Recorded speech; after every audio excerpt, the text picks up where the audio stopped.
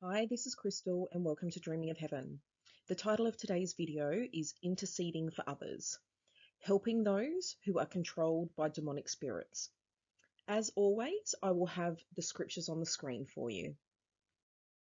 So I want to start this video off by looking at what it really means to intercede for others. What is intercession, or what is an intercessory prayer? Now, intercessory prayers or intercession is simply the act of praying for others. You know, most of the time we pray for ourselves and we pray for the things that affect us directly, things that might revolve around our health or our family or our work, etc. These are the things that affect us directly. We know how to thank God for the gifts He has given us, and we know how to present our needs before Him. However, we don't always think about presenting others' needs before Him and think about making intercession a priority. We don't sit down and intentionally pray for others as often as we should. Now, Jesus tells us in Matthew 5:44, "But I say unto you, love your enemies, bless them that curse you, do good to them that hate you, and pray for them which despitefully use you and persecute you."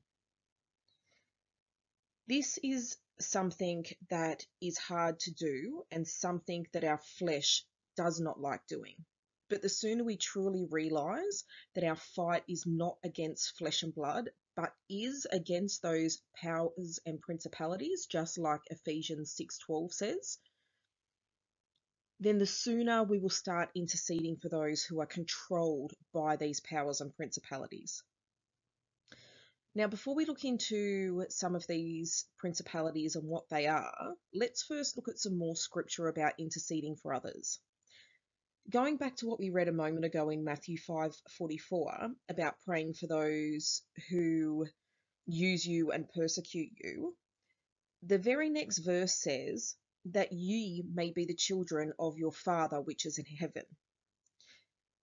This is another way that we can know that we are the true children of God. If someone believes that intercessory prayers are pointless, then I would say to you, pray for that person because they probably have a spirit of pride. So we will go over this spirit in more detail shortly, but for now, let's have a look more at some other scriptures in regards to this interceding for others. So we're going to read Job 42:10.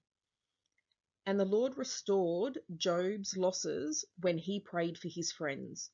Indeed, the Lord gave Job twice as much as he had before." So here we can see that Job was rewarded for interceding for his friends. And then we are also told in Galatians 6:7, "Do not be deceived, God is not mocked. For whatever a man sows, that he will also reap." Although we often look at the Old Testament as a physical thing, and the stories that are in there, they also tell us of heavenly things.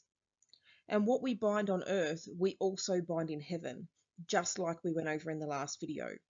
So if we intercede for our friends, as Job did, or intercede for our enemies, as Jesus also commands, then we will be storing up riches in heaven.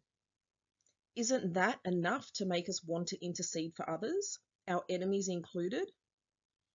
Now, having said that, if you don't do these things out of a pure heart, but instead do them for gain, then that's a whole nother problem in itself. And it's not one we're going to address today. Now, staying in Galatians 6, verse 2 says, "Bear one another's burdens and so fulfill the law of Christ."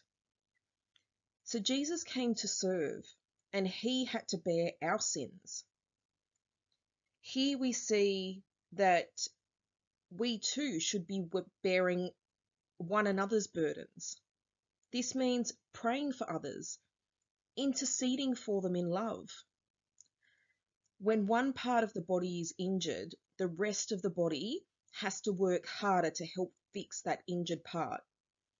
Imagine if the body just gave up when one part of the body was injured or sick. Well, then there'd be no more body. James 5:14 says, "Is anyone among you sick? Then he must call for the elders of the church, and they are to pray over him, anointing him with oil in the name of the Lord." This is a perfect example of interceding for a man down.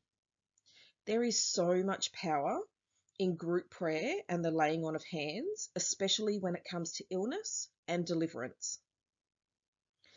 Now, the final scripture that I want to add here is Philippians 1:9. "For I know that this shall turn to my salvation through your prayer and the supply of the Spirit of Jesus Christ." Paul says here other people's prayers helped with his salvation, and in turn, his prayers help with the salvation of others. It is very, very, very important for us to understand how much we should be working together in unity and helping one another out, interceding for one another. Now, there are many people out there who will say, but the elect have been written in the book of life since the foundations of the world, so, there's no point, my prayers aren't really going to do anything because everything's already been determined. Well, that's not entirely the case. We also know that names can be blotted out of that book. And we know that many are called, but only few are chosen. Could this mean that many names that were written in that book, but only a few of those names will be chosen in the end? Those who still have their crowns? The righteousness of the saints? Those whose names have not been blotted out of the book? Well, that's some food for thought for you. So Moses is a great example of someone who interceded for people, and by doing so, changed God's heart and made God repent. Yes, Moses made God repent. That means that God had changed his mind and he had turned from what he was going to do. God had had a change of heart. So let's read Exodus 32, and we're going to read verses 7 through 14 together, and this is out of the New King James. "And the Lord said to Moses, Go, get down, for your people whom you have brought up out of the land of Egypt have corrupted themselves. They have turned aside quickly out of the way which I commanded them, and they have made themselves a molted calf, and have worshipped it and sacrificed to it, and said, This be your God, O Israel, that brought you up out of the land of Egypt. And the Lord said to Moses, I have seen this people, and indeed it is a stiff-necked people. Now therefore let me alone, that my wrath may burn hot against them, and I may consume them, and I will make of you a great nation. Then Moses pleaded with the Lord his God, and said, Lord, why does your wrath burn hot against your people whom you have brought up out of the land of Egypt with great power and with a mighty hand? Why should the Egyptians speak and say, He brought them out to harm them, to kill them in the mountains, and to consume them from the face of the earth? Turn your fierce wrath and relent from this harm to your people. Remember Abraham, Isaac, and Israel, your servants, to whom you swore by your own self, and said to them, I will multiply your descendants as the stars of heaven. And all this land and all I have spoken of I give to your descendants, and they shall inherit it forever. So the Lord repented from the harm which he said he would do to his people. So here we can see that after that molten calf incident, God was wroth and wanted to consume every single one of them except for Moses. And he even said to Moses, I will make you a great nation. But Moses was not self-seeking. Moses loved his fellow servants and knew that they didn't know any better. So therefore he petitioned with God, and what happened? God repented. Was this just a test to see what was really in the heart of Moses? Well, it could have been. But if we have a look at the story of Jonah, we can see a very similar situation, but a prophet with a very, very different heart. So let's read together Jonah 4 and let's read verses 1 through 4.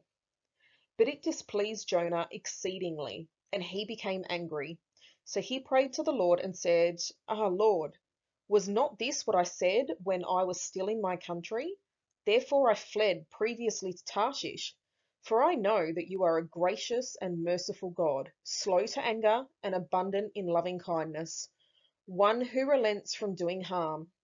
Therefore now, O Lord, please take my life from me, for it is better for me to die than to live. Then the Lord said, Is it right for you to be angry? Jonah ran away because he knew that God would change his mind and not bring his wrath upon the Ninevites if they repented. Well, we all know how the story goes. The Ninevites repented, God saw their hearts and that they were true in their repentance, but Jonah sulked. Why did they deserve God's grace and mercy after all of their sins? It's because it is all about the heart. Jonah's heart was full of pride and jealousy, whereas the Ninevites' hearts were sincere, humble, and meek. Jesus reiterated this when he gave us the parable of the vineyard workers. Those who worked harder for longer believed that they should get more and didn't think those who worked less deserved the same amount. This is the same principle applied here in the book of Jonah as what Jesus gave us in the parable of the vineyard workers. It is someone putting themselves above another. It is one of the hardest things to put aside, that self-gratification, that vanity, that form of godliness, that me, I've done more, I deserve more. But we are being called to serve and not to be served. And some of us are stronger in certain areas than others, and intercession is a place where we can truly make a difference. A place where we can put someone else ahead of ourselves. A place where we can truly love our neighbours as ourselves. Our enemies also. After all, carrying each other's burdens is fulfilling the law of Christ, just as we read before in Galatians 6:2. So now that we understand this and understand that our fight is not against a person, but is against those powers and principalities that control that person, let's take a look at some of these spiritual forces and see if we can determine what we can do if we see these in our brethren. Firstly, we may need to intercede for someone who is drunken on many spirits. Now, what do I mean that someone is drunken on spirits? Does that mean someone who's had too much vodka? No. It means someone who is drunken on spirits like pride and jealousy, etc. Someone who we would say has that Jezebel spirit, for example. Now, the first scripture I want to look at here is Revelation 17:6. I saw the woman drunken with the blood of the saints and with the blood of the martyrs of Jesus. And when I saw her, I marveled with great amazement. So this is talking about the whore of Babylon. She is drunken with the blood of the saints. Do you think that this could apply to what Jesus calls the evil servants who would arise in the last days? Well, let's read that in Matthew 24, and we are going to read verses 45 through 51.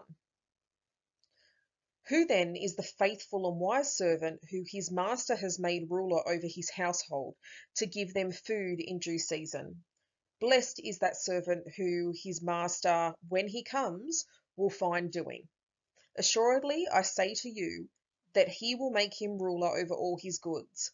But if that evil servant says in his heart, my master is delaying his coming, and begins to beat his fellow servants, and to eat and drink with the drunkards, the master of that servant will come on a day where he is not looking for him, and at an hour that he is not aware of, and he will cut him in two and appoint him his portion with the hypocrites. There shall be weeping and gnashing of teeth. So as you see here, the wise servants are looking around, they're seeing what's going on and are giving the body what they need and when. So giving them food or meat in due season, if you will.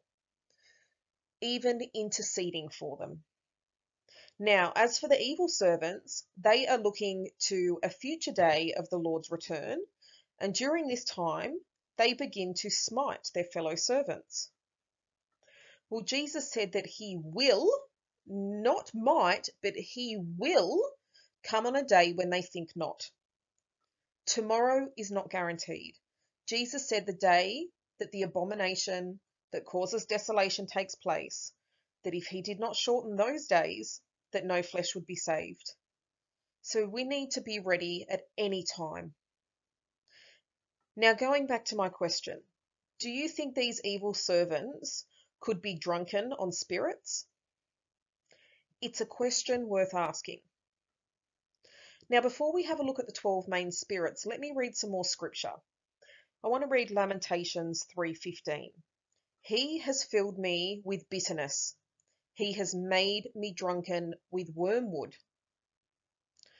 So a person who is filled with bitterness is said to be made drunken with wormwood. That gives us a whole new perspective on Revelation 8:11. How do a third part of the waters become bitter? It's through wormwood. And isn't it the whore who sits on many waters? And the waters which thou sawest, where the whore sits, are peoples and multitudes and nations and tongues. So it's the peoples and the multitudes and the nations and the tongues. This is who is bitter with wormwood. Because again, what is wormwood? It is a star that fell from heaven. And what are the stars that fall from heaven? They are the powers and the principalities. They are the fallen angels. They are the celestial bodies. They are the sons of God. Spirits like Satan who can enter into people. Well, what happened to those who are made bitter from this wormwood spirit, from this fallen star? Many of them die. And why do people die? Because of sin. The wages of sin are death, but the gift of God is eternal life through Jesus Christ our Lord. Amen. Now, Matthew 6, verses 22 to 23 says, "The lamp of the body is the eye. If therefore your eye is good, your whole body will be full of light. But if your eye is bad, your whole body will be full of darkness. If therefore the light that is in you is darkness, how great is that darkness?" So if you see the good in things, then your whole body will be light. But if you see the negative in things, you become bitter like wormwood. You become dark. And if that light in you is darkness, how great is that darkness? Now, I just want to take your attention to the picture that I have on the side. How amazing is our body? Even our eyes tell this same story. Under bright lights, our pupils shrink and we have less darkness. But under dim light, our pupils dilate and takes up more of our iris, making the eyes appear darker. I just find this so amazing.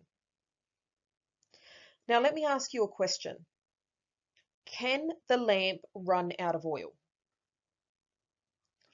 Our lights should be burning bright. They should be placed on a lampstand so that they give light to all of those around us, not hidden under a bushel becoming dim. As the days become more evil, as we get closer to the return of Jesus, we need to make sure we have enough oil to last the distance. because these foolish virgins were fooled. They were seduced by evil spirits. They were drunken on spirits.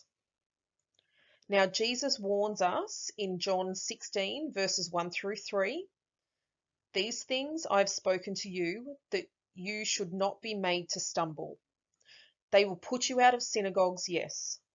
The time is coming that whoever kills you will think that he offers God's service. And these things they will do to you because they have not known the Father nor me." So this putting out of the synagogues doesn't just mean gathering in physical churches, it also means gatherings online too. And how easy is it in this online world to block, delete, block, delete? This is a metaphorical putting out of synagogues, just as the killing is used metaphorically. Just like when you say, "That person ripped my head off." Did they physically do it, or did they figuratively do it? Spiritual eyes to see and spiritual ears to hear. And what's the saddest part about all of this? They believe they are doing the will of the Father. These foolish virgins are spending too much time focusing on legalistic mumbo jumbo than on filling their lamps with oil so their light shines within them, which is humble, meek Jesus. He will shine through them. Getting to know our Saviour is so much more important than trying to unravel mysteries and fighting over legalistic things. Just like love is more important than any spiritual gifts any of us have. These powers and principalities, these demonic spirits, are looking for swept out houses to dwell in. And don't forget that these are seducing spirits. And we are going to now have a look at 12 of the most prevalent seducing spirits that we see today. So here I have a list of the 12 core demonic spirits. I think it's really important to understand these spirits so we can recognize them in others and intercede for them. So we will have a look at each of these with scripture individually, but let's just read through them first. So there is the lying spirit, the spirit of pride, the spirit of fear, the spirit of depression, the spirit of infirmity, the spirit of the Antichrist, the spirit of slumber, the enslaving spirit, the spirit of divination, the spirit of sexual immorality, the spirit of jealousy, and the spirit of perversion.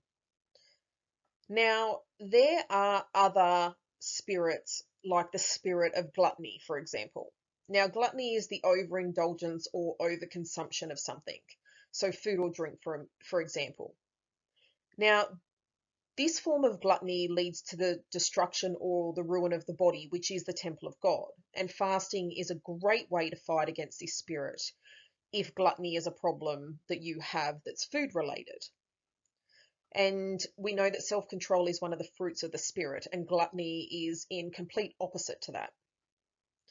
Now, as we go over these other powers and principalities, just remember that Satan and 1/3 of the angels were cast out of heaven. So if Satan, which is one spirit, could enter into Judas and make him betray Jesus, do you think that maybe that other 1/3 of the angels that are spirits as well, that got cast out of heaven along with Satan, do you think maybe they can do the same thing? These spirits are so loud and they will drown out the Holy Spirit if we ignore his convictions. If we allow that darkness to take over us, how great is that darkness? Is it enough to turn the lights out in the temple just like they can do with the sorcery? Because sorcery isn't the only way that someone is going to be kept out of heaven. That is not the only way that someone's going to lose salvation. And it seems to be the only focus at the moment. There is so much more we need to focus on. There are so many more ways to end up in the pit than just taking the abomination, and we need to never forget that. Don't let overcoming that lie of the abomination, don't let that make you fall for the enemy's other lies. There are so many traps, there are so many snares, so many stumbling blocks. Don't dash your foot against a stone.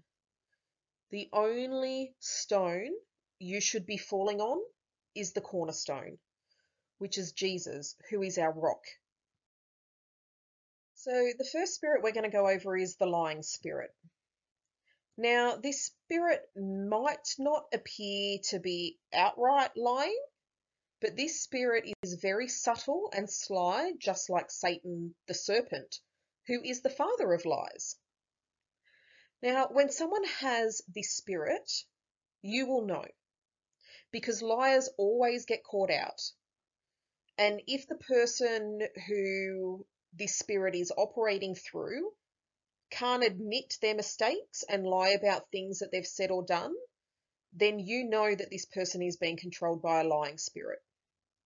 Now, usually someone who has a lying spirit also has the spirit of pride. Now, let's have a look at some scripture to see what this lying spirit is and where it comes from. So let's read 1 Kings chapter 22, and we'll read verses 19 through 23. Then Micaiah said, "Therefore, hear the words of the Lord. I saw the Lord sitting on his throne, and all the hosts of heaven standing by, on his right hand and on his left. And the Lord said, Who will persuade Ahab to go up, that he may fall at Ramoth Gilead? So one spoke in this manner, and another spoke in that manner. Then the Spirit came forward and stood before the Lord and said, I will persuade him. The Lord said to him, In what way? So he said, I will go out and be a lying spirit in the mouth of his prophets. And the Lord said, You shall persuade him and also prevail. Go out and do so. Therefore look, the Lord has put a lying spirit in the mouth of all these prophets of yours, and the Lord has declared disaster against you." Wow. So God allows the lying spirit. Is this not proof that God is in control of everything? This is why we must be honest with ourselves. It's all about the heart. If we see the logs in everybody else's eye but can't turn that mirror around on ourselves, then guess what? We're only lying to ourselves, and we are putting our salvation at risk. We are also at risk of being made to believe a lie, even our own lies, to be deceived. Now, I found this list of how we can recognize a lying spirit, and I thought I'd share it with you. So, under the heading manifestation, it says they will have strong deceptions, they will use flattery to get what they want, they share false prophecy, much like we read above with the lying spirit going into the mouths of the prophets. They will be accusers, slanderers, and gossips who share false truths or half-truths. So I found that quite interesting because it does sum it up quite well.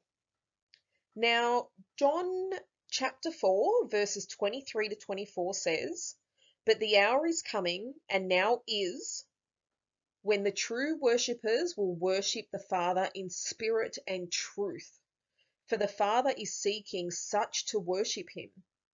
God is spirit, and those who worship him must worship him in spirit and truth. So we must worship God in spirit and in truth. And no, this is not only talking about these end times mysteries and what's going on with the abomination. It's talking about looking in that mirror.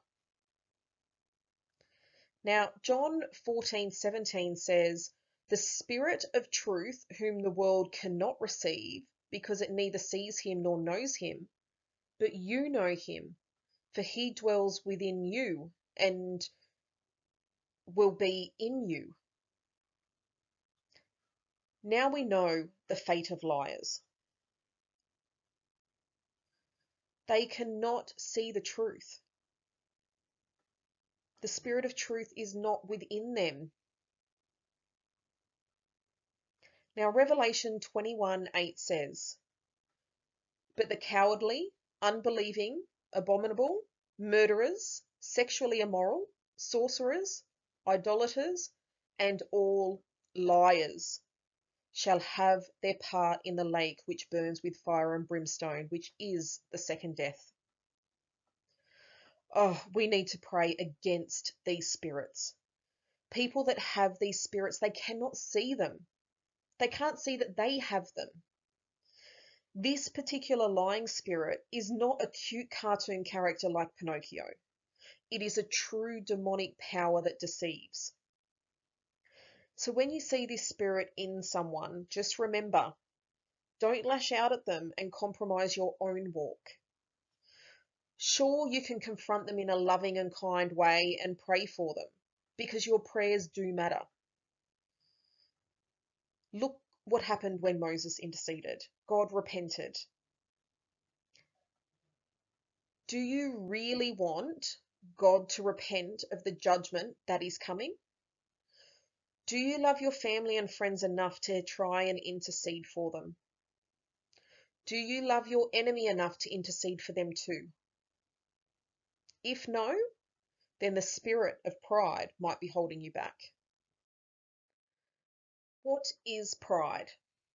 Well, the picture to the right is an artwork titled Spirit of Pride, and this is an artwork done by John Delson. Now, John's description of this spirit is as follows. Pride is love of self perverted. Sorry, let me start that again. Pride is the love of self perverted to hatred and contempt for one's neighbour. It is the belief in one's own ability that interferes with the recognition of others' worth. People that concern only about themselves sooner or later let the world around them wither. Pride is the worst deadly sin because it leads humans to loneliness and ruins love and relationships. That description says it all, really. Pride is a self-destructive ticking time bomb. This is a spirit we must fervently pray to not be seduced by. Pray and ask to be humbled, because God chastens and rebukes the ones that he loves. So smile if you do get humbled. Smile knowing that these trials are for your own good. Now, if you see this spirit in someone else, again, as Christians, it is our duty to do so. 1 Timothy 2 verses 1 through 4 says, "Therefore, I exhort first of all that supplications, prayers, intercessions, and giving of thanks be made for all men, for kings and all who are in authority, that we may lead a quiet and peaceable life in all godliness and reverence. For this is good and acceptable in the sight of our God and Saviour, who desires all men to be saved, to come to the knowledge of the truth." This is good and acceptable in the sight of the Lord. We should intercede for everybody through prayers and supplications, as it says in that scripture we just read. Now, here is a list of traits to look out for in someone who has a spirit of pride. Fault finding. So they're always pointing out the flaws of others. They have a harsh spirit. So they do everything in a very harsh way, and they are usually void of emotion and empathy. Superficiality. Does good things to be seen. Defensiveness. They always have to be right and will never consider somebody else's opinion. They are presumptuous. They assume things without looking for the truth. They are attention seeking, yet they neglect others, especially those where there is no personal gain of some sort. Those who are controlled by the spirit of pride will sometimes be said to have that Jezebel spirit based on the way that they treat others. Now, Matthew 5:22 says, "But I say to you that whoever is angry with his brother without a cause shall be in danger of judgment, and whoever says to his brother, Raca, shall be in danger of council. But whoever says, You fool, shall be in danger of hellfire."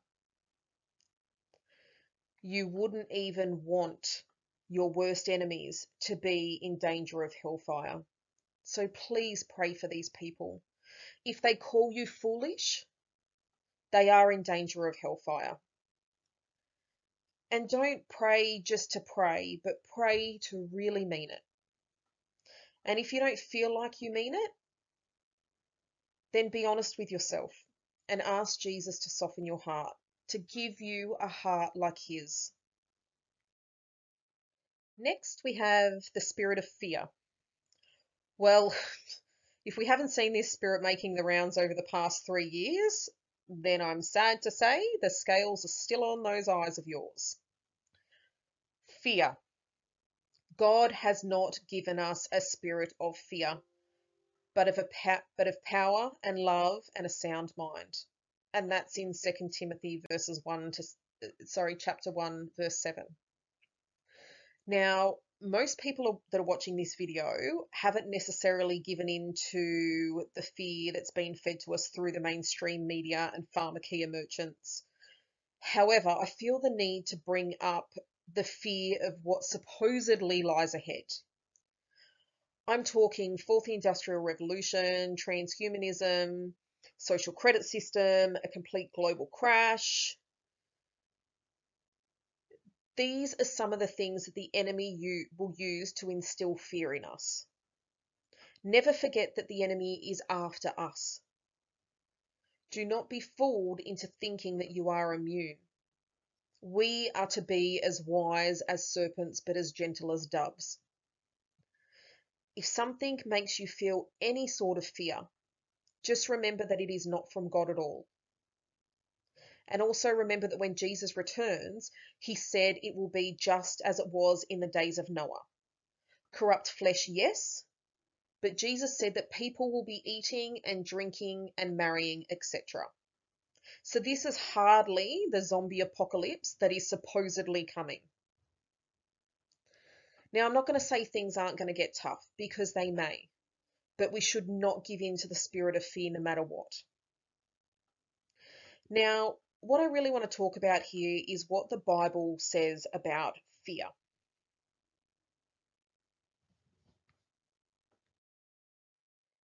Isaiah 35:4. Say to those with fearful hearts, Be strong, do not fear. Your God will come, and he will come with vengeance. With divine retribution, he will come to save you. There is no fear. He's coming to save us with vengeance. Joshua 1:9. Have I not commanded you? Be strong and courageous. Do not be afraid. Do not be discouraged, for the Lord your God will be with you wherever you go. Doesn't matter where we are, he will be with us. Psalm 34:4. I sought the Lord and he answered me. He delivered me from all of my fears. So if there's any fears that you are feeling over what's coming, seek the Lord. He will answer you and he will deliver you from those fears. Psalm 27:1. The Lord is my light and my salvation. Whom shall I fear? The Lord is the stronghold of my life. Of whom shall I be afraid? Fear is not of God.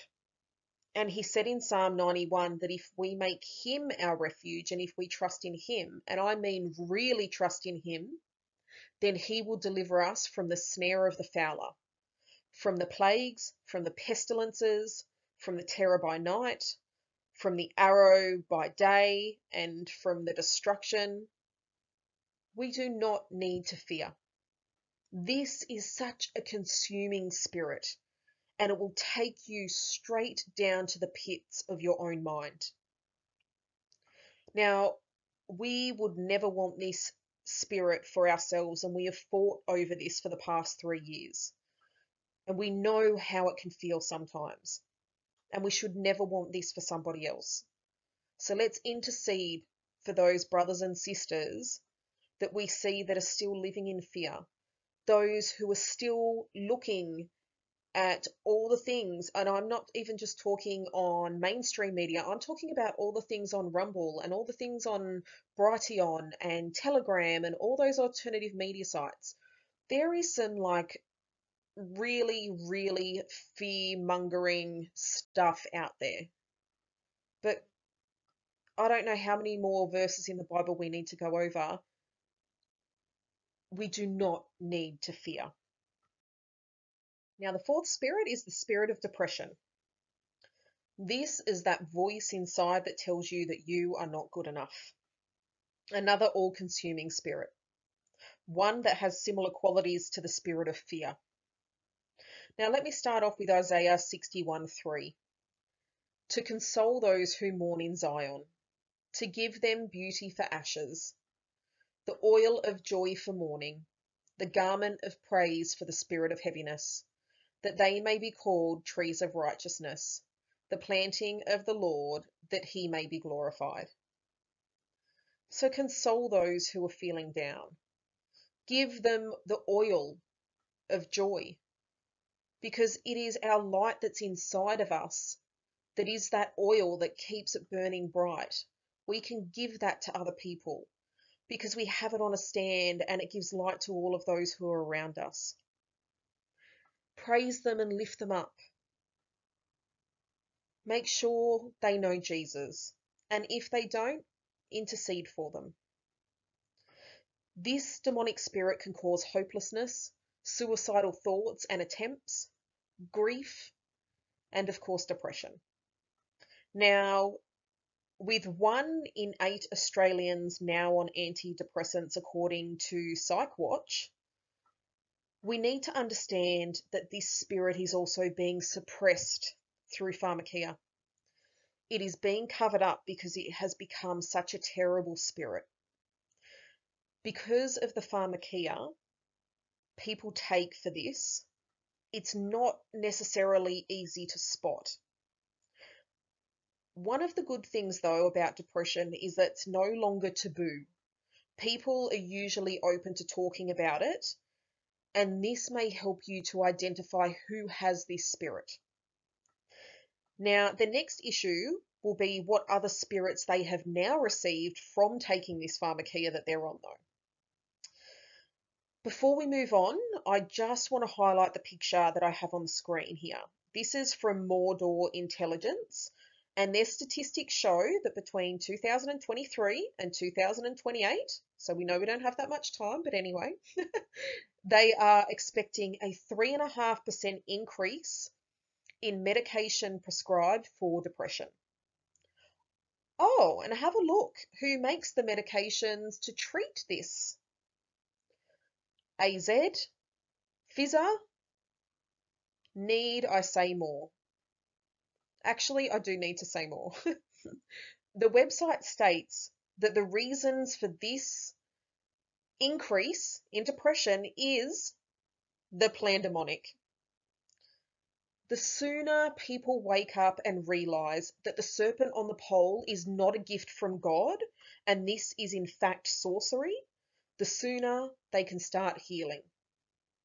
These great merchants of the earth who deceived all nations with this pharmakeia cannot make record profits and keep their shareholders happy by making people better.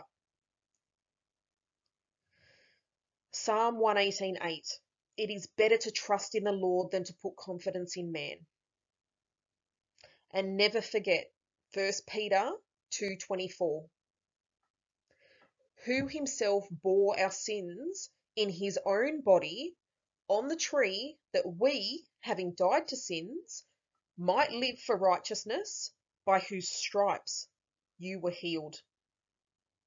So him who bore our sins in his own body on the tree, that we, having died to sins, might live for righteousness, by whose stripes we are healed.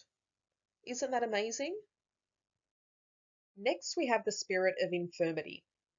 So let's have a look at the definition of infirmity.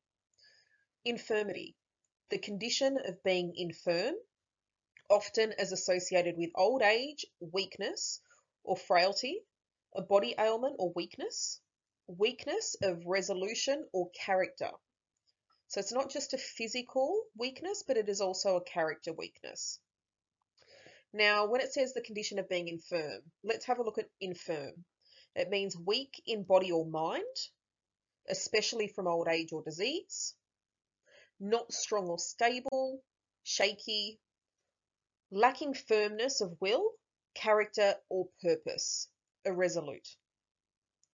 Now, that word irresolute means unsure of how to act or proceed, or undecided, lacking in resolution or indecisive, not resolute, not decided or determined, wavering, or given to doubt or irresolution. So infirmity, as we can see here, can either be a physical problem or it can be a spiritual problem. Now let's take a look at a couple of scriptures in regards to this. So we're going to read Luke 13 and we'll read verses 10 through 13. Now he was teaching in one of the synagogues on the Sabbath, and behold, there was a woman who had a spirit of infirmity 18 years, and was bent over and could in no way raise herself up. But when Jesus saw her, he called her to him and said to her, Woman, you are loosed from your infirmity. And he laid his hands on her, and immediately she was made straight and glorified God. Now, John 5:5 talks about a man who had a spirit of infirmity for 38 years. So why have we always been taught that these disabilities are disabilities? Why have we not been taught that these are demons when the Bible quite clearly says that they are? They're spirits, they're demonic spirits that are causing this. It's because there is no money in it. And this is exactly why Paul and Silas were imprisoned in Acts 16. So let's read Acts 16, and we're going to read verses 16 through 19. Now it happened, as they went to pray, that a certain slave girl possessed with a spirit of divination met us, who brought her masters much profit by fortune telling.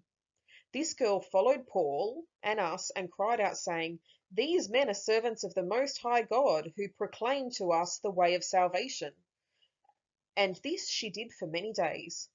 But Paul, greatly annoyed, turned and said to the spirit, I command you in the name of Jesus Christ to come out of her. And he came out that very hour. But when her masters saw that their hope of profit was gone, they seized Paul and Silas and dragged them into the marketplace to authorities. Wow. Jesus said that we would do even greater works than he did.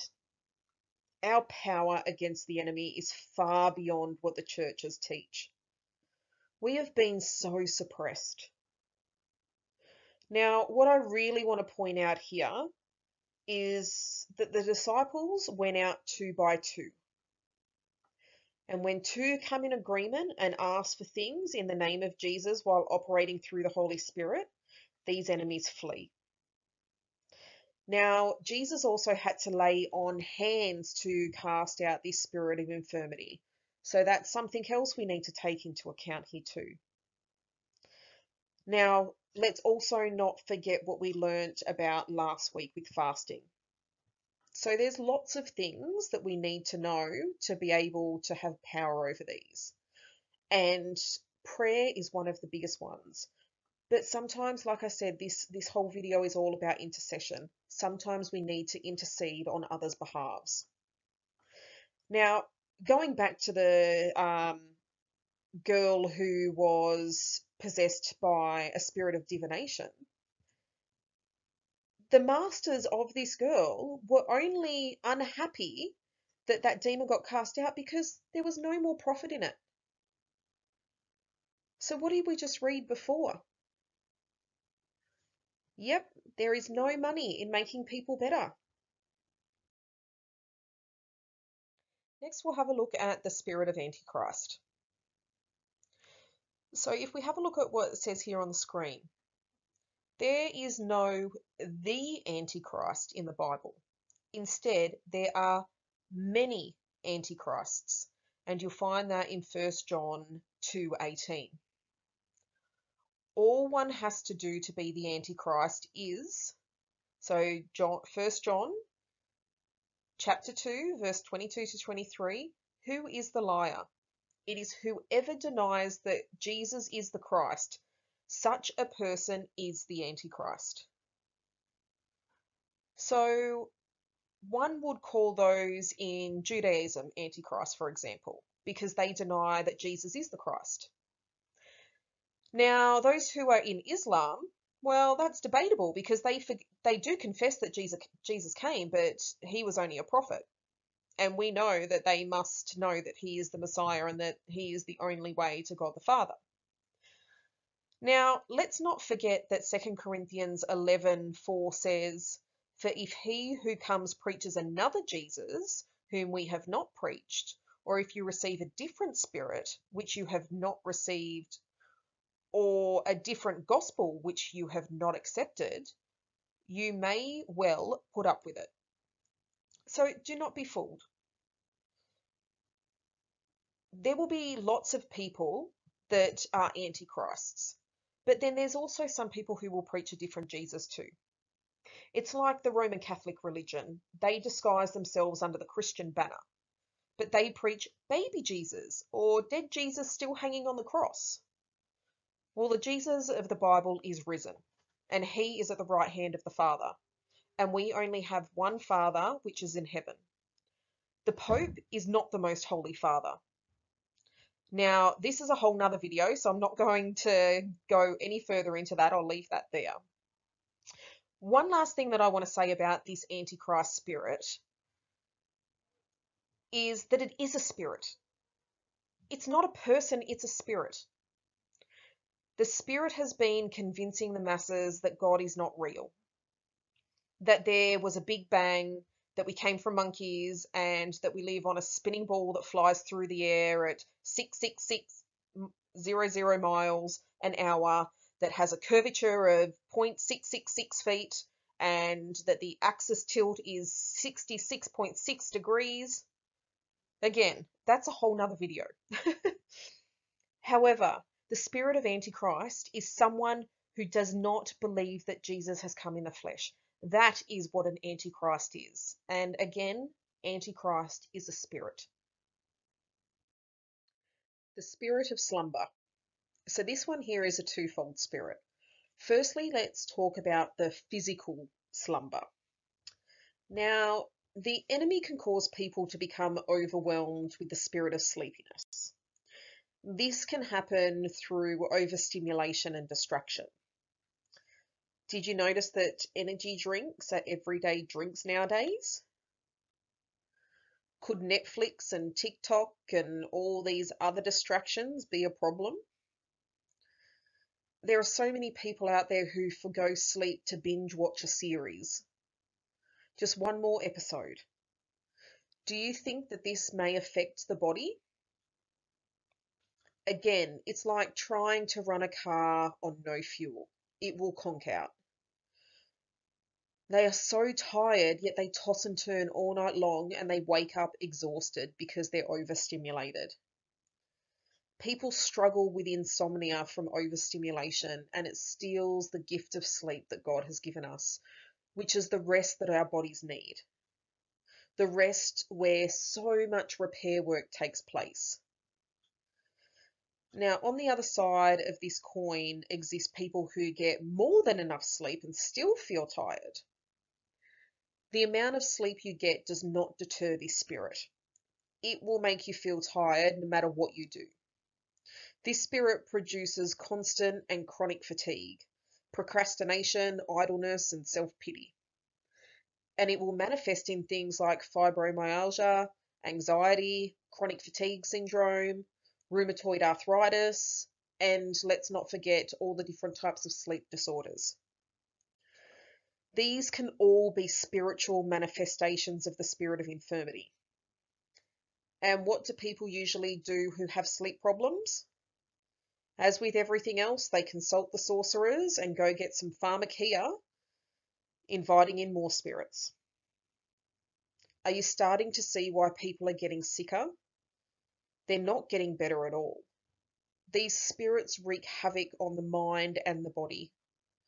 Quite often you'll find that it's those who are still deep in sin are the ones who have this spirit of infirmity. And I know this from personal experience because when I was deep in sin, this was one of the worst spirits that I had. Some days I physically could not get out of bed. And let me tell you, I have zero problem with sleeping. This spirit will keep people down and keep them from having the strength to make those drastic changes in their lives that they need to do to rectify the sin problem, because that's usually where it stems from. Now, what's so hard about this spirit is that the world has made so many sins okay that the carnal mind may not fathom what the problem is. But the spirit is all-knowing and manifests through the body like this. The spirit of slumber can often be very obvious to the eye because of the physical problems that this creates. Now, in a spiritual sense, the spirit of slumber also means those who do not have the eyes to see. So Romans 11:8 says, according as it is written, God has given them a spirit of slumber, eyes that they should not see and ears that they should not hear unto this day.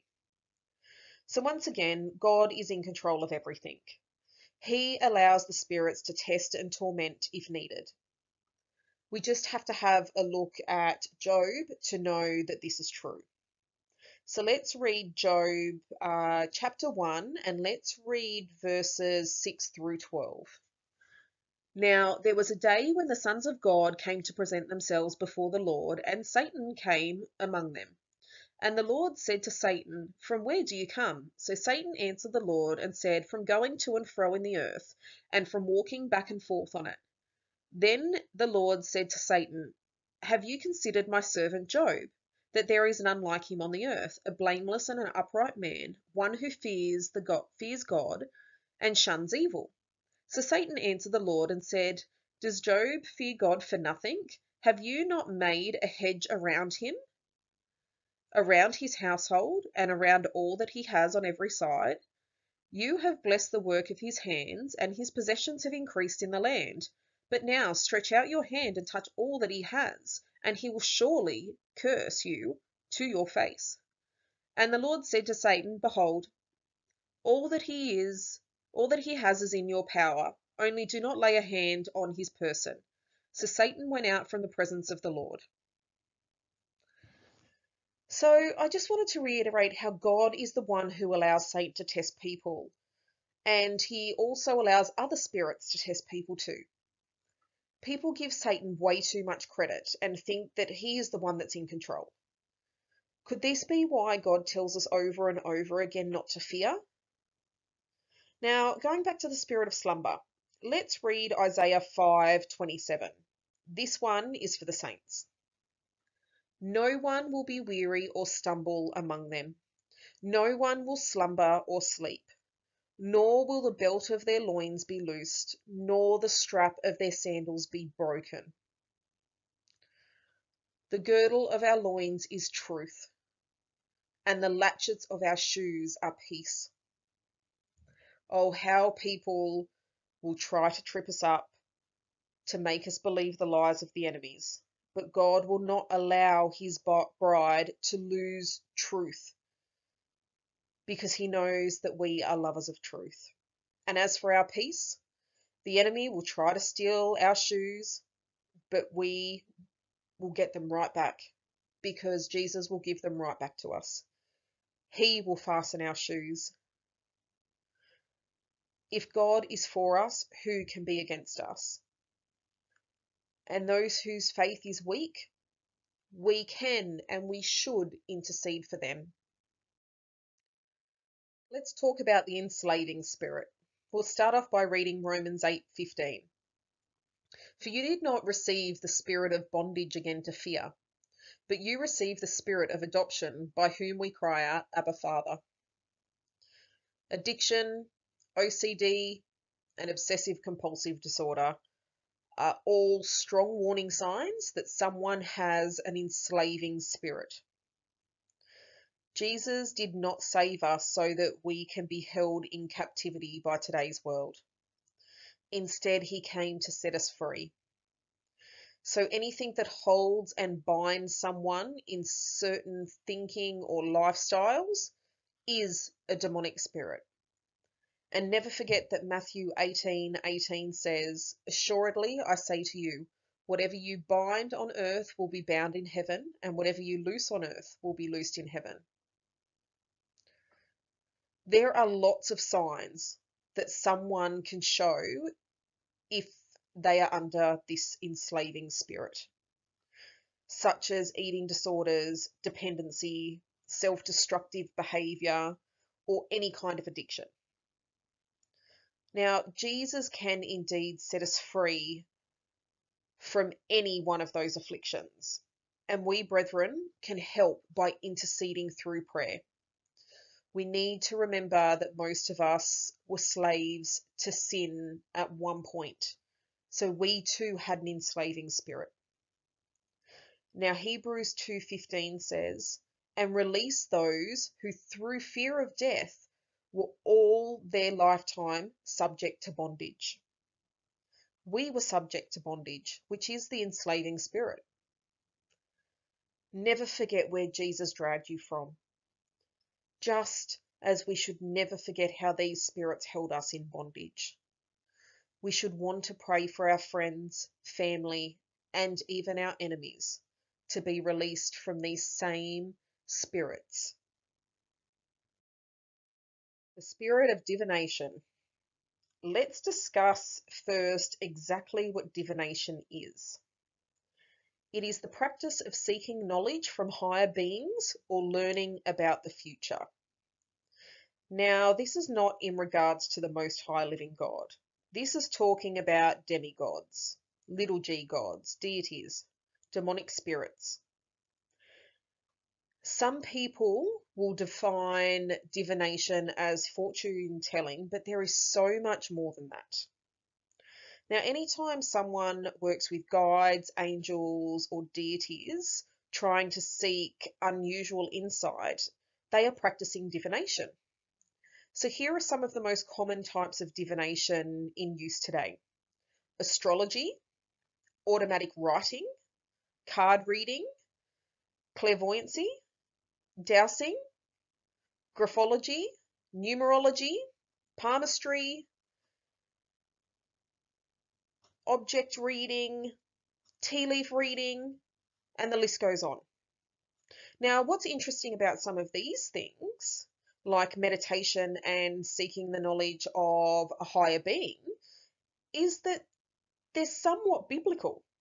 So, for example, we're told to meditate on the Word of God, and we're told to gain knowledge from the Spirit and to seek God. Satan only needs to pervert things ever so slightly, and someone is deceived. This can work for Christians too. For example, we are told many times in the Bible that the stars were made for signs. That there will be signs in the sun and the moon and the stars, that there will be great wonders in heaven, wonders that involve Virgo, the Virgin who is clothed with the sun and the moon under her feet with the crown of 12 stars upon her head. But because of New Age, Christians have lost the spiritual side because they have been so convinced that it is New Age. How smart is Satan? Looking at the stars is astronomy, and that's okay to do. But when it gets blurred with astrology, that's where things get tricky. He is such a crafty, sly serpent who only has to ever slightly pervert God's truth. He works through such subtle lies, not big, obvious, in your face lies.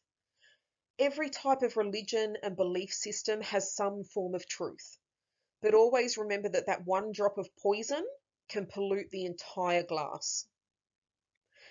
Now, we know that most of the people who practice divination is what we would call New Age. Now, these New Agers are very spiritual individuals. Now, let me ask you a question. Have you ever been told that you must stay away from a New Ager? Have you had the following scripture used to convince you that your salvation will be on the line if you do? 2 Corinthians 6:16. And what concord has Christ with Belial? And what part has he with that believeth with an infidel? So Belial meaning wicked and infidel meaning unbeliever of the Most High God. Or what about 2 Corinthians 6:14? Be ye not unequally yoked together with unbelievers, for what fellowship has righteousness with unrighteousness? And what communion has light with darkness? Now, don't get me wrong here.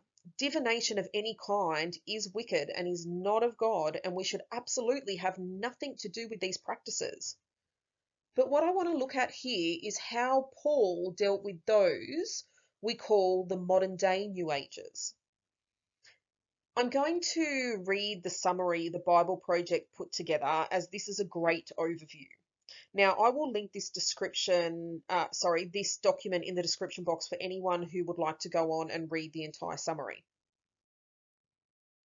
So this here is titled Paul's Remarkable Sermon.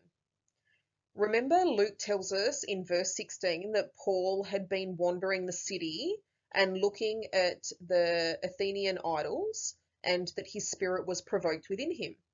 Paul was angry at the city's idolatrous practices, but he began his address with praise. Men of Athens, he said, I can see that in every way you are very spiritual. This was not empty flattery. These are the words of the master architect laying the foundation for the bridge, which he is about to invite them to walk across. Paul hated the idols, yes, but he loved the God who scattered his truth so broadly that even in a city immersed with paganism, humans still sought the eternal. When he praised their spirituality, he praised the God who has always been the source of every good things that they loved. He commended them for responding to God even if they did not know him. During his visit to Athens, Paul had encountered an altar to an unknown God. Local legend told of a devastating plague that had once swept through Athens. The people sacrificed to every god in the pantheon, but the gods did not stop the plague. The plague raged on until the poet, I'm not sure how to say this, Epimendes, suggested that they raise an altar to an unknown god. After this, they did, and the city was saved. The altar remained in Paul's day as a memorial to the time Athens was delivered by a god from outside the Greek religion. In his speech, Paul showed that the philosophers were wrong when they named him a preacher of a foreign divinities. In fact, he was simply reintroducing them to one of their own gods, the one true God that they had worshipped in ignorance until Paul had arrived. So we can see here that Paul had to very cleverly preach his message in a way that these spiritual Greeks could understand. He didn't speak to them the same way he would speak to a Christian. He didn't go in all guns blazing, rebuking them and putting them down. Does anyone actually listen if you do go in there steamrolling? No. Their eyes glaze over and they don't listen, and you just push them further away. And let's not forget, these approaches are not fruitful. In fact, they go against all the fruits of the Spirit. No one will see Christ in you. They will only see darkness. It is this approach that has the world hating Christians, because let's be honest, this is how most church-going Christians act. Self-righteous. Christ never wavered from what he knew. He stood firm on the word of God, but he was also humble and meek. Yes, he overturned tables, but he still bridled his tongue. He never hurt people with his words. He said things like, "It is written, my house is a house of prayer, and you have made it a den of thieves." And that is in Luke 19:46. And in Mark 11:17 it says, he taught them of their wrongdoings. Not that he tore them apart emotionally or blocked them. Jesus overturning tables does not give us the right to forgo things like love, joy, peace, and kindness. It is by their fruits that we will know them. These are the fruits of the Spirit, and not the demonic spirits of pride, for example. We must love our neighbours. Find a way to speak to these spiritual people, because they are spiritual. And just like Paul did, find a way to talk to them and get them to understand that the things that they're looking at, like the universe and things like that, is that it was created. There is a creator. When you look at a painting, you don't ask if there was a painter. So why do you look at creation and ask if there was a creator?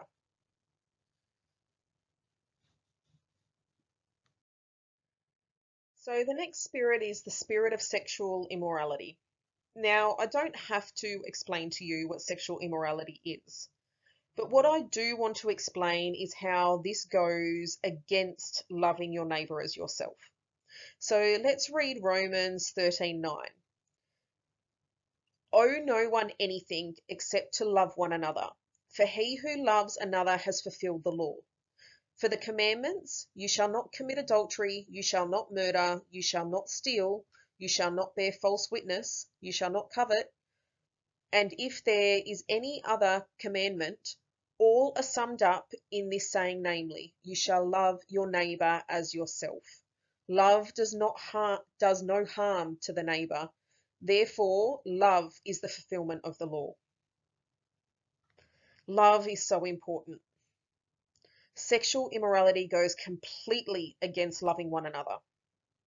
Love is how we will know who are the disciples of Jesus Christ. 1 Corinthians 13, 1 through 7 explains just how important love for one another is. Though I speak with tongues of men and of angels, but have not love, I have become a sounding brass or a clanging cymbal. And though I have the gift of prophecy, and understand all mysteries and knowledge, and though I have all faith, so that I could remove mountains, but have not love, I am nothing. And though I bestow all my goods to feed the poor, and though I give my body to be burned, but have not love, it profits me nothing. Love suffers long and is kind. Love does not envy. Love does not parade itself. It is not puffed up, does not behave rudely, does not seek its own, is not provoked, thinks no evil, does not rejoice in iniquity, but rejoices in truth, bears all things, believes all things, hopes all things, and endures all things. So here we can see that we can have spiritual gifts, but without love, we are nothing. It is those evil servants we spoke of earlier. Those who prophesy in the name of Jesus, those who cast out demons in the name of Jesus. Now, these are the ones that Jesus will turn around to and say, I never knew you. Depart from me, you workers of iniquity. Now, I wanted to do a word study on iniquity, but before we do that, I just wanted to bring in a manifestation of what happened on Sunday night. So I went with a friend because he wanted me to go with him to this new church.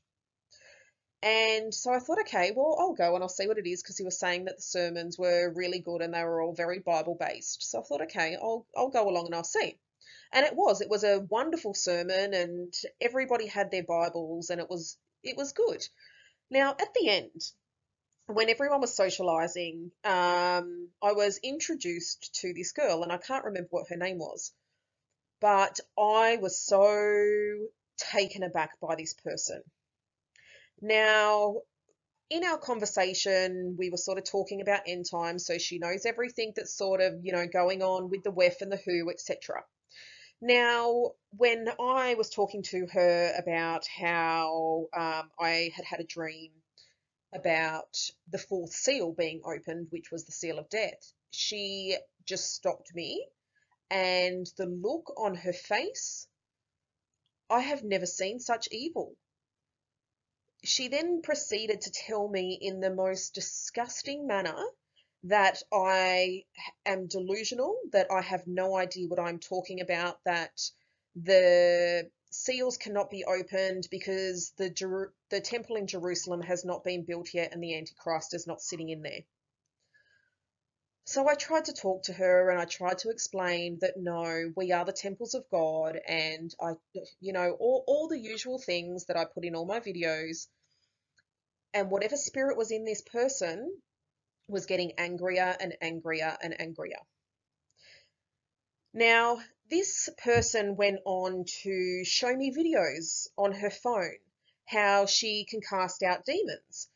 And I have no doubt that she can, because like we were reading before, those evil servants, yes, they prophesy in the name of Jesus and they cast out demons in the name of Jesus, but by the way they treat other people, they do not have love. And this is where Jesus will turn away from them and he will say, "Depart from me, you workers of iniquity." So that word iniquity is Strong's G457 anemia, which means condition without law or the violation of the law. And no, it doesn't mean the Torah like many people will say it means. It means the law of love. So Jesus explains this in Matthew 22, verses 37 through 40. Jesus said to him, "You shall love the Lord your God with all your heart, with all your soul, and with all your mind. This is the first and greatest commandment.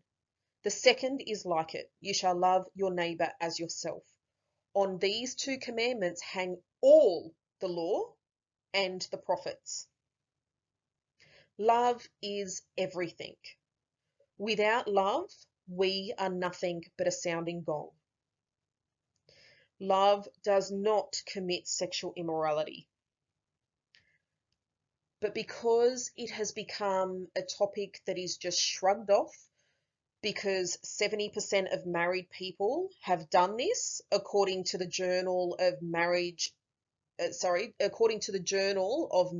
Divorce, that's 70%. Sexual immorality is no longer looked at like it once was. When good becomes evil and evil becomes good. When open relationships are deemed as progressive. When the majority of people do it, so it just gets swept under the rug. How times have changed. How this is a wicked and adulterous generation. Now, tying in this topic of this video, how would you intercede for someone who you know has that very seducing spirit of sexual immorality? Asking for that stony heart that has no regard for their neighbor to be softened is a great place to start. A stony heart cannot love, and just like Jesus smashes apart the clay jars, or just like Moses smashes those tablets of stone, sometimes it will take calamity to achieve this softened heart. Sometimes people need something to be done to them so they can see how their actions affect others as well. So pray, pray, pray. Pray without ceasing, because these days we are living in are evil, and this is the wicked and adulterous generation. Now, leading on from sexual immorality, we go directly into perversion. What exactly is the spirit of perversion? Well, WordLink describes perversion as the act of perverting, the state of being perverted, a sexual practice or act considered normal or deviant, to cause to turn away from what is right, proper, or good, to corrupt, to interpret incorrectly, misconstrue, or distort. Do we see this happening today? Oh, we sure do. Drag queens doing story hours for toddlers. Genders are supposedly no longer male and female. Marriage is no longer between a man and a woman. And let's not even talk about the human genome, which is being corrupted or perverted. Oh, and how even our food has been genetically modified. Even our two staples, water and bread. Water is fluoridated, which kills the spirit and poisons the body. And bread is filled with chemically derived folic acid and thiamine, which most people's bodies cannot process. And in turn, it turns the body into a toxic waste dump. Satan corrupts and destroys everything God has made, and he particularly wants to destroy the temple that God dwells in. This is why spirits like gluttony are so prevalent today. This is why chemicals placed in food is made to be highly addictive. This is why everywhere you turn, you are spammed with food advertisements. And they're never healthy foods. It's all a part of Satan's plans to keep the temples toxic and run down, tired and feeling dull. We would never put dirty fuel in our car, but putting dirty fuel in our bodies isn't even given a second thought. But because of the way Satan has infiltrated everything, we need to be very careful in these last days. Now, enough about food. Let's look at other things that Satan has perverted today. The Word of God. Let's read some scripture. Galatians 1, 6 through 7. I am amazed at how quickly you are deserting the one who called you by grace of Christ and are turning to a different gospel, which is not even a gospel. Evidently, some people are troubling you and trying to distort the gospel of Christ. Now, this scripture should not be perverted to mean you can sin all you like because you are living in the age of grace. No. Through Jesus Christ, we are sanctified and we are told to go and sin no more. He is coming back for a bride without spot and wrinkle. So please don't pervert the grace of Christ. Now, this verse is actually referring to people trying to yoke others back to the law. Do you see the left path and the right path here? How people tend to veer so far to one side? But we are to take the narrow road, which is the straight down the middle road.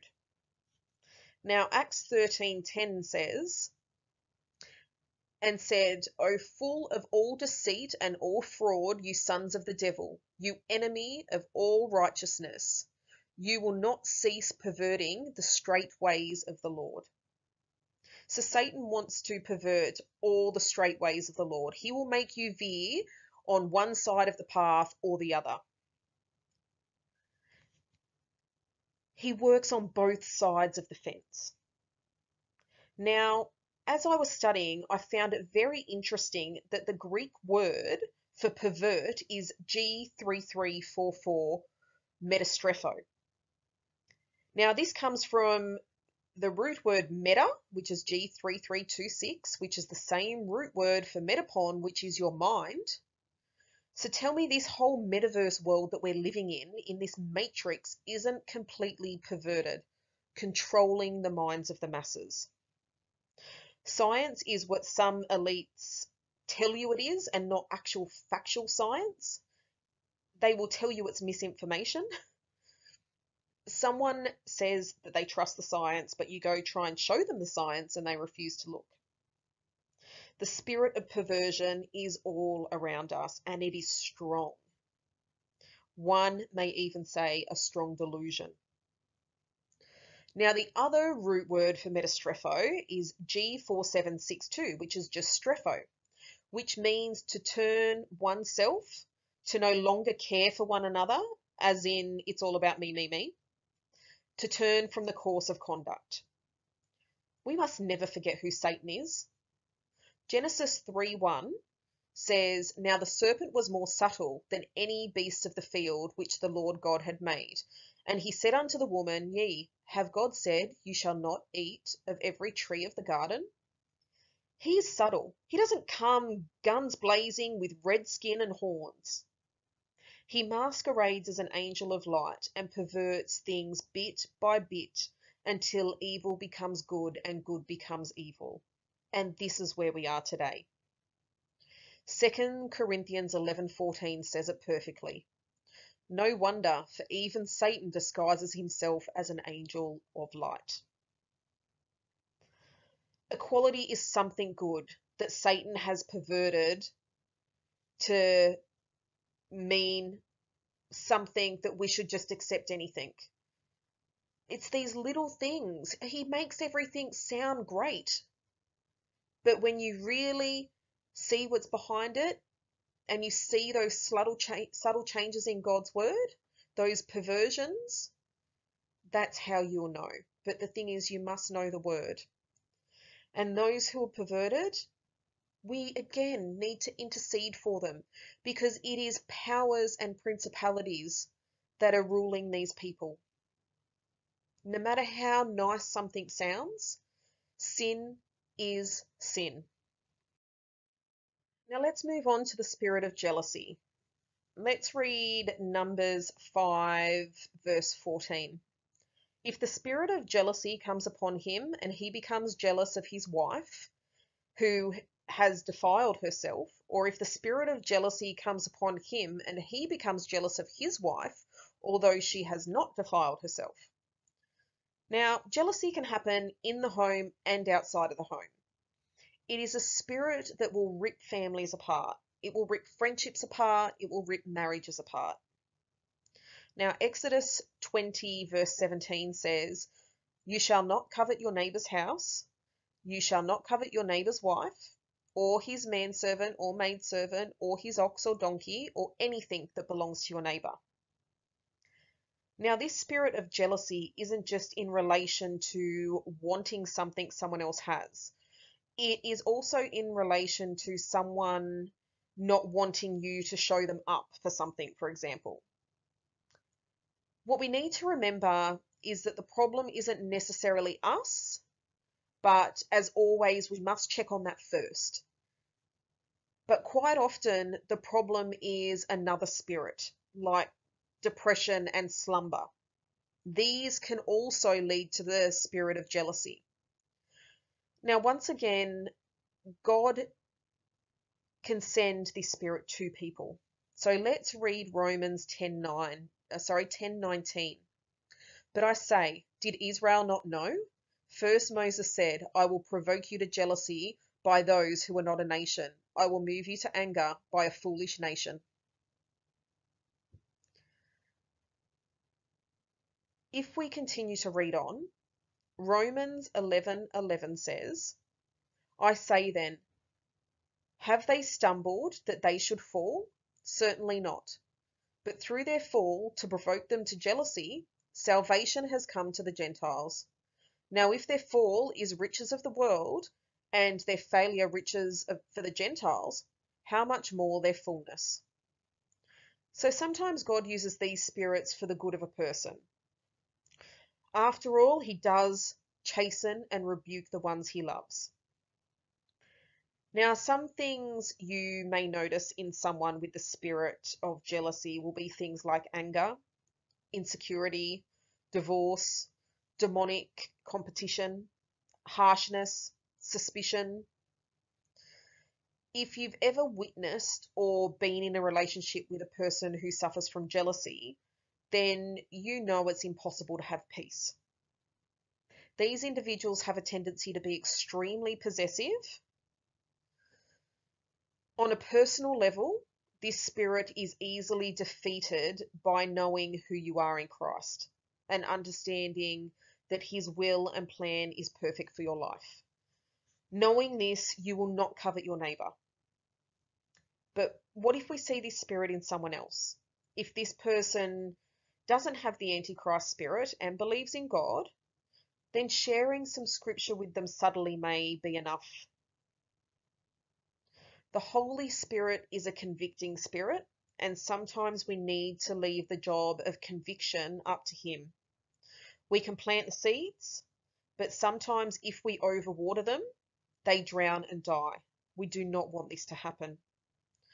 Sometimes we need to know when enough is enough, and sometimes we need to know when we need to hand this over to Jesus. So now that we've gone over those different core spirits, I hope you have a bit more of an understanding of what they are, how they line up with Scripture, and what we can do as the body of Christ.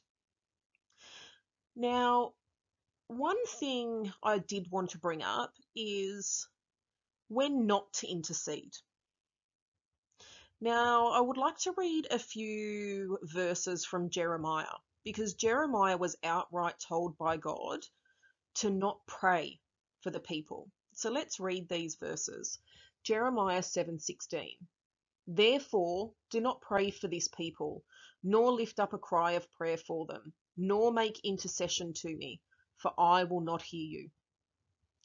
Jeremiah 11:14. As for you, do not pray for these people. Do not raise up a cry or a prayer on their behalf, for I will not be listening when they call out to me in their time of disaster. Jeremiah 14:11. Then the Lord said to me, do not pray for the well-being of this people.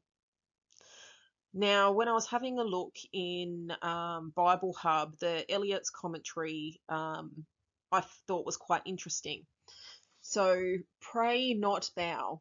The words imply that a prayer of intercession, like that which Moses offered, so remember what we read earlier, was rising up in the heart of the prophet. He is told that he must check it. Judgment must have its way. The discipline must be left to do its work. A like impulse met by a repression is found in Jeremiah 11:14 and Jeremiah 14:11. It is obvious that the utterance of the conflict between his human affections and the divine will make the sentence which he pronounced more terrible than ever. So Jeremiah was outright told by God not to pray or make intercession because he will not hear their prayers. So is there a time when we should not intercede? Well, if God tells you, and if we are hearing his voice, because his sheep hear his voice, then no, you do not intercede for somebody. I have had an experience where I had been praying fervently for somebody, and all I was seeing was their heart being hardened. It was like a Pharaoh type experience that I was seeing. So the Lord had put it on me to stop praying for this person, to stop interceding for them. So if the Lord puts it on you, then that is the only time that I would say not to intercede for somebody. But make sure that you're doing it because this is what the Lord wants, and not that you're not doing it out of pride or out of jealousy, or that you're not being that sort of spiteful fellow servant. Again, turn that mirror on yourself and really question your intentions and where they're coming from.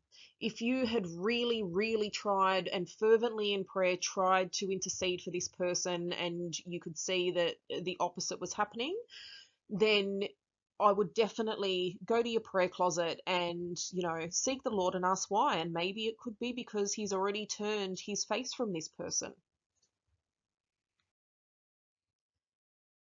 So now that we have gone over the spirits and how they control people and how we can potentially help and what to do if we're told not to, I now want to talk about the ultimate intercessor, the one who has interceded for a sinner like me. I'm sure you've heard of him. His name is Jesus the Christ. Let's read some scripture and see what Jesus has done for us and is continuing to do for us. He is our perfect role model, and we should be trying to embody Christ who dwells within us, and we should be following in his footsteps. Let's read some scripture. Romans 8:26-27. Likewise, the Spirit also helps in our weaknesses, for we do not know what we should pray for as we ought, but the Spirit himself makes intercession for us with groanings which cannot be uttered. Now he who searches the hearts knows what the mind of the Spirit is, because he makes intercession for the saints according to the will of God. He helps us in our weakness and makes intercession for all the saints according to the will of God. Romans 8:34. Who is he who condemns? It is Christ who died, and furthermore is also risen, who is even at the right hand of God, who also makes intercession for us. He is there at the right hand of the Father making intercession for us. How good would it be to sit in that throne room listening to those conversations? Well, let's pray that we are worthy to inherit the kingdom of heaven. Romans 11:2. God has not cast away his people whom he foreknew. Or do you not know what the scripture says of Elijah, how he pleads with God against Israel? Here we can see that it was Elijah who interceded for Israel.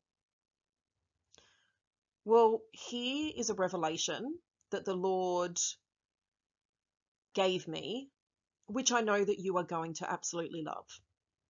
So the spirit of Elijah was also the witness who came before Christ the first time. He came through John the Baptist. It was that same spirit of Elijah who is working through the two witnesses today. That same witness preparing the way for the Lord the second time. That is us. We are the two witnesses, dressed in sackcloth and ashes, preaching repentance, interceding through prayers, spreading the gospel, and sounding the trumpet. Many people who believe that Elijah is one of the two witnesses may somewhat be correct. It is the spirit of Elijah. If we have a look at John the Baptist, who beheaded him? It was Jezebel. So if you are being beheaded today, you can bet your bottom dollar it is by that same Jezebel spirit that killed John or Elijah, because he was in the spirit of Elijah back then. A Jezebel spirit will never see eye to eye with an Elijah spirit. So to finish this off, I just wanted to remind you that some people are just stronger than others. Some people have better self-control than others. Some people are more discerning than others. Some people are just really weak in the flesh. So let me ask you, will you step in and will you intercede for your neighbour? Do you want Jesus and your fellow servants to intercede for you? Will you be the light that lights up the whole house? I think you will. So brothers and sisters, let's unite in neighbourly love. Let's not be foolish virgins who don't have enough oil. Let's prepare the way for Jesus' second coming through the spirit of Elijah. And the Spirit and the bride say, come. And let him who hears come. And let him who thirsts come. Whoever desires, let him take the water of life freely. Amen. Even so, come Lord Jesus. The grace of our Lord Jesus Christ be with you all. Amen.